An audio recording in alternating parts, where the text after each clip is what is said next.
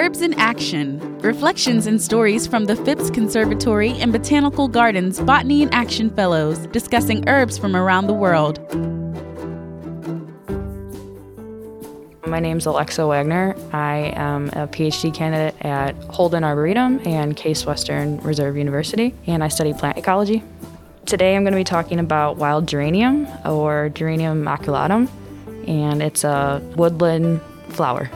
Wild geranium is commonly known as woodland geranium, spotted geranium, or cranesbill. Cranesbill because it has a slender seed pod that sort of resembles the bill of a crane. It's native to eastern United States and prefers somewhat wet areas in the forest.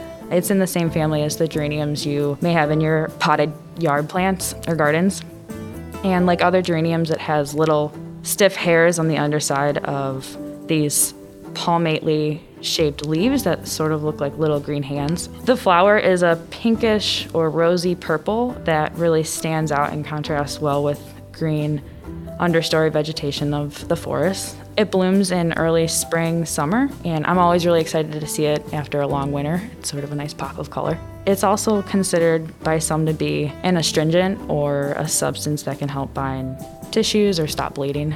And it's a great native plant for backyards in eastern United States that have sort of moist or well-drained shaded areas. And they can provide habitat for many pollinators like bees, flies, moths.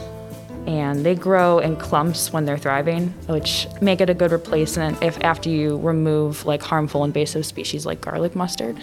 Its color is really unique, and you don't typically see that color too often, so it's nice when you're surrounded by green to see a pop of pink in the forest.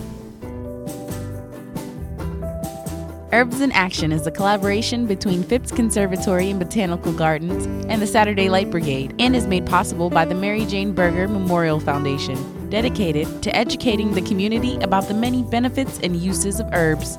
To hear this feature again, or to learn more about herbs from around the world, visit mjbergerfoundation.org.